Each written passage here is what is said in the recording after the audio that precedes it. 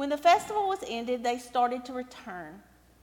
The boy Jesus stayed behind in Jerusalem, but his parents did not know it. Assuming that he was in the group of travelers, they went a day's journey. Then they started to look for him among their relatives and friends. When they did not find him, they returned to Jerusalem to search for him. After 3 days, they found him in the temple, sitting among the teachers, listening to them and asking them questions. And all who heard him were amazed at his understanding and his answers.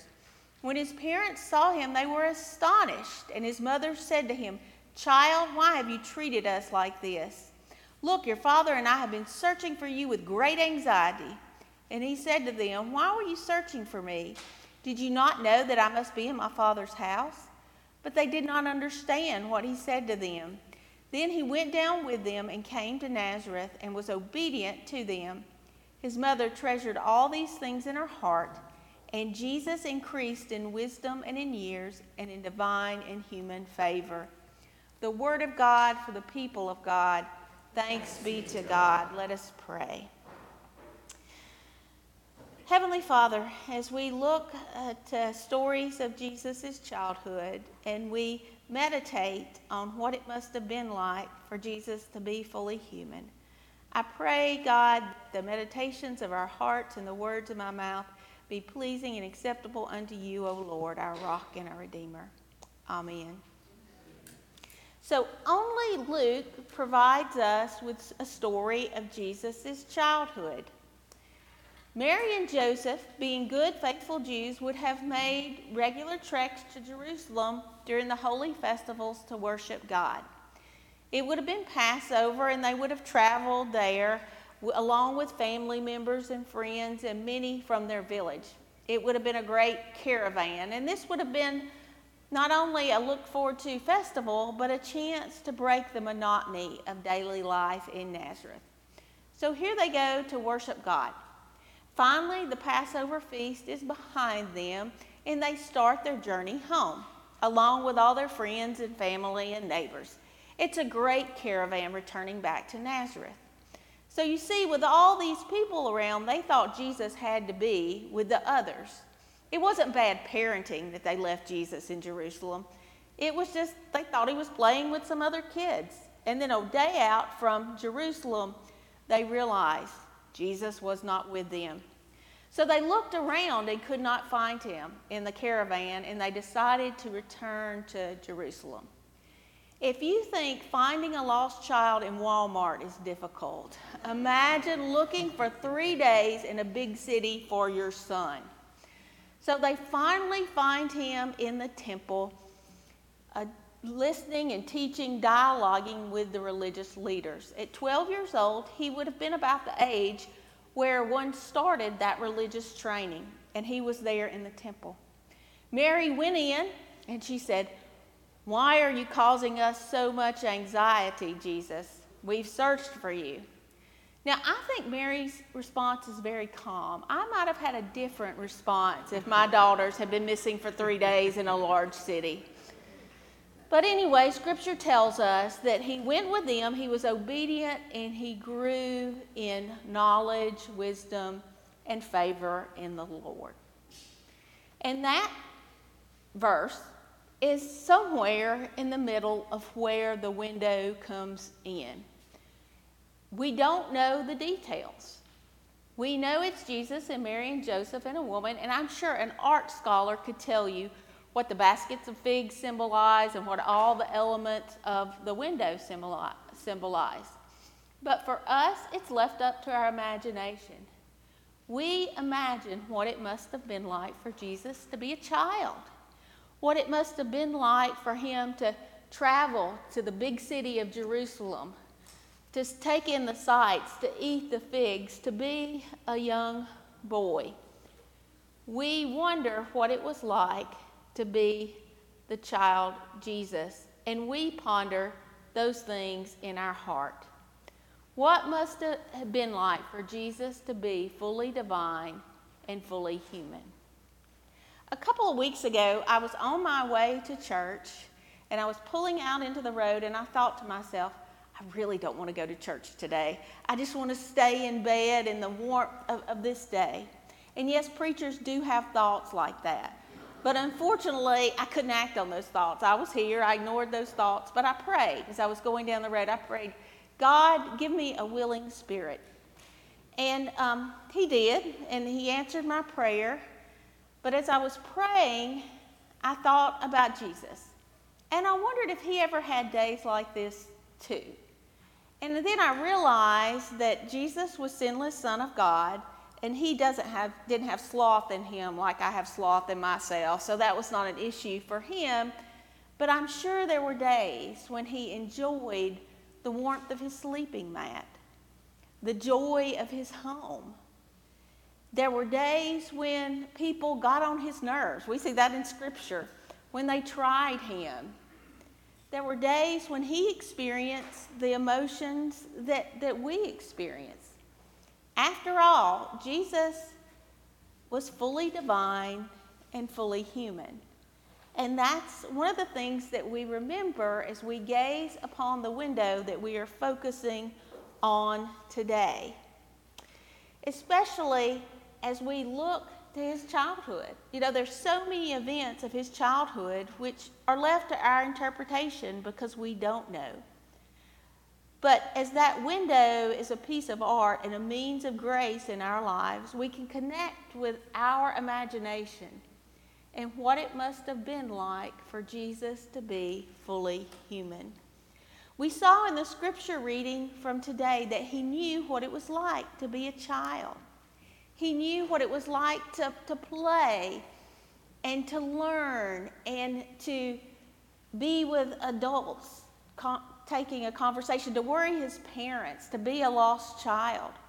From the other windows around this sanctuary, we see that he knew what it was like to be a baby, to hold babies and children, to teach others, to experience the joys of others, to give another person religious counsel. We know that was part of his experience.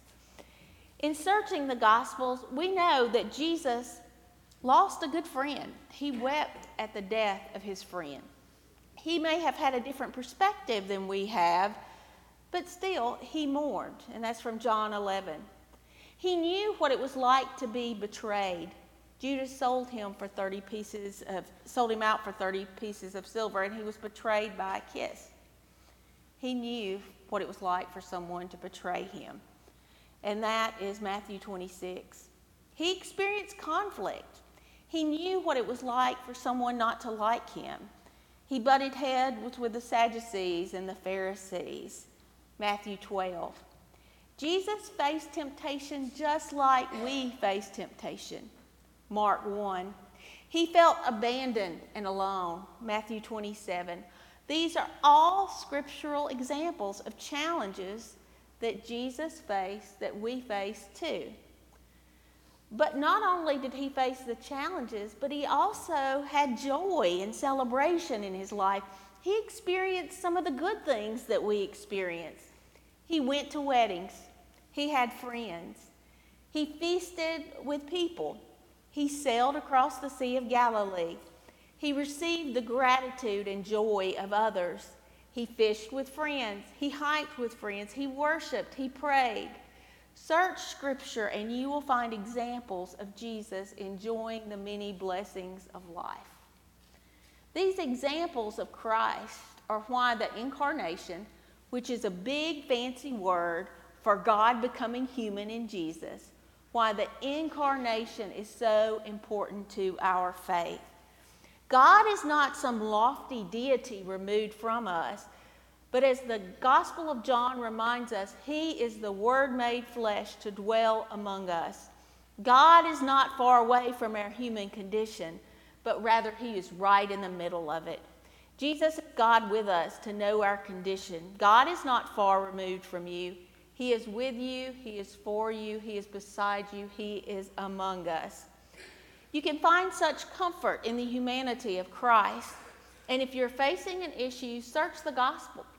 And you will find Jesus faced many of the issues that you are facing today. And you will see example after example in Jesus' life. And you may find that Jesus can be a guide, a comfort, and companion in the journey in addition to being your Savior. You may have recently seen the commercial campaign, He Gets Us.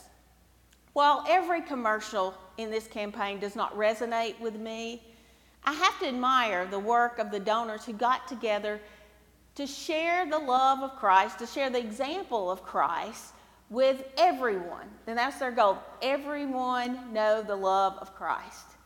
Because in their commercials and in their ad campaign, they have a message. Christ was human and Christ understands our condition.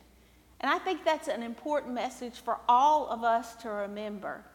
God did get us to become one of us. God understands the human condition. Paul writes in his letter to the Philippians about the very nature of Jesus. He says this, who being in the very nature of God did not regard equality as something to be exploited. Rather, he humbled himself in the very nature of a servant, and being found in human likeness and being found in the appearance of man, he humbled himself by becoming obedient to death, even death on a cross. Jesus humbled himself to experience humanity, to go to the cross for you, to show solidarity with humanity. God among us and with us and for us. And isn't that the essence of John 3:16? For God so loved the world that he gave his only begotten Son, that whosoever shall believe in him shall have everlasting life. And then later in John's first letter, in this is love, not that we loved him, but he loved us first. We find the love of God not far away, but we find the love of God real in human form, in Jesus, the Word made flesh to dwell among us. And I think that's an important thing when we look at this window. We look at it and we may see many different things. We may imagine what it was like for Jesus to be a child, to have those experiences of childhood. We may look at the window and see a boy Jesus, and reflect upon what that may mean. We may use our imagination.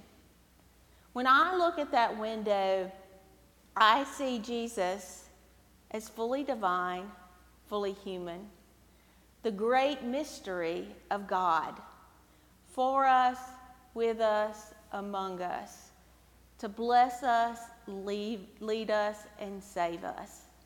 That is Jesus Christ our Lord. And as we think about this today, I can't think of a better way for us to recognize the humanity of Christ than to remember his last night with his disciples. On that night with his disciples, he gathered with them, and he took bread and juice and celebrated the Passover meal. At that table were friends that he was going to leave behind, folks that would betray him and deny him, folks that would need his comfort and care, folks that he would send his Holy Spirit upon. And as he came to that Passover meal, he reminded them that it would be a body given for a broken world and blood shed for the forgiveness of their sins. Amen. Would you join with me in the liturgy to Holy Communion? The words can be found on page 12 of your hymnal, or you will find them on the screen. Christ our Lord invites to his table all who love him, who earnestly repent of their sin and seek to live in peace with one another.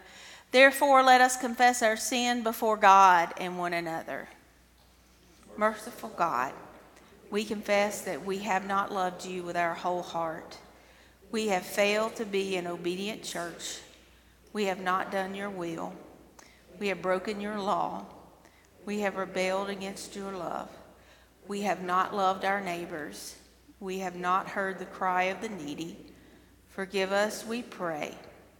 Free us for joyful obedience. Through Jesus Christ our Lord. Amen. Hear the good news. Christ died for us while we were yet sinners. That proves God's love toward us. In the name of Jesus Christ, you are forgiven. In the name of Jesus Christ, you are forgiven. Glory to God. Amen. And now moving to the great Thanksgiving. The Lord be with you. And also with you. Lift up your hearts. We lift up to the Lord. Let us give thanks to the Lord our God. It is right to give our thanks and praise. It's a good and joyful thing, always and everywhere, to give thanks to you, Father Almighty, creator of heaven and earth. And so with your people on earth and all the company of heaven, we praise your name and join in their unending hymn. Holy, holy, holy Lord, God of power and might. Heaven and earth are full of your glory. Hosanna in the highest. Blessed is he who comes in the name of the Lord. Hosanna in the highest. Holy are you, and blessed is your Son, Jesus Christ. By the baptism of his suffering, death, and resurrection, you gave birth to your church, delivered us from slavery to sin and death, and made with us a new covenant by the water and the Spirit. On the night in which he gave himself up for us, he took bread, gave thanks to you, broke the bread, gave it to his disciples, and said, "Take, eat. This is my body, which is given for you. Do this in remembrance of me." And when the supper was over, he took the cup, gave thanks to you, gave it to his disciples, and said, "Drink from this, all of you. This is my blood of the new covenant poured out for you and for many for the forgiveness of sins. Do this as often as you drink it in remembrance of me." And so, in remembrance of these your mighty acts in Jesus Christ, we offer ourselves in praise and thanksgiving as a holy and living sacrifice in union with Christ, offering for us as we proclaim the mystery of faith. Christ has died. Christ is risen. Christ will come again. Pour out your Holy Spirit on us gathered here, and on these gifts of bread and wine. Make them be for us the body and blood of Christ, that we may be for the world the body of Christ, redeemed by his blood. By your Spirit, make us one with Christ, one with each other, and one in ministry to all the world until Christ comes in final victory and we feast in his heavenly banquet. Through your Son, Jesus Christ, with the Holy Spirit and your holy church, all honor and glory is yours, Almighty Father, now and forevermore. Amen. Here at First United Methodist Church, we practice open communion, which means all people who seek to be in loving relationship with the Lord are invited to Christ's table. You don't have to be a member of this church to partake in communion. All are invited. So we will be receiving at the communion rail today. If you would come and kneel, you will be served, and then we will be dismissed by group. The ushers will direct you as to when to go. First, I would like all those who are serving and leading in worship to come and be served first.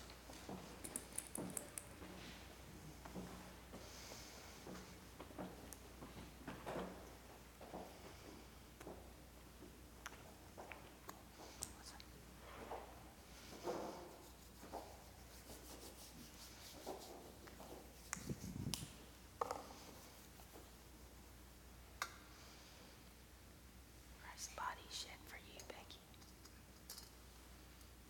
The body of Christ shed for you, Bobby.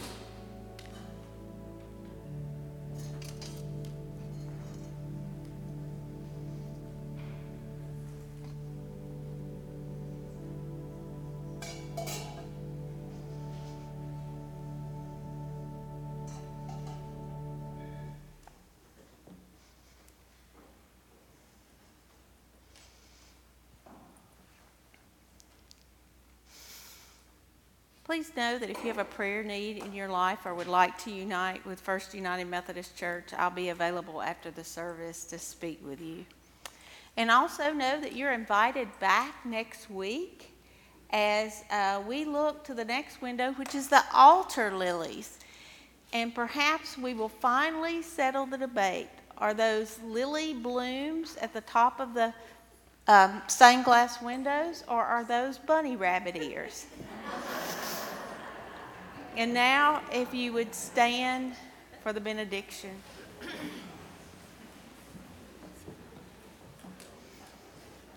May the Lord bless you and keep you. May the Lord make his face to shine upon you and be gracious unto you.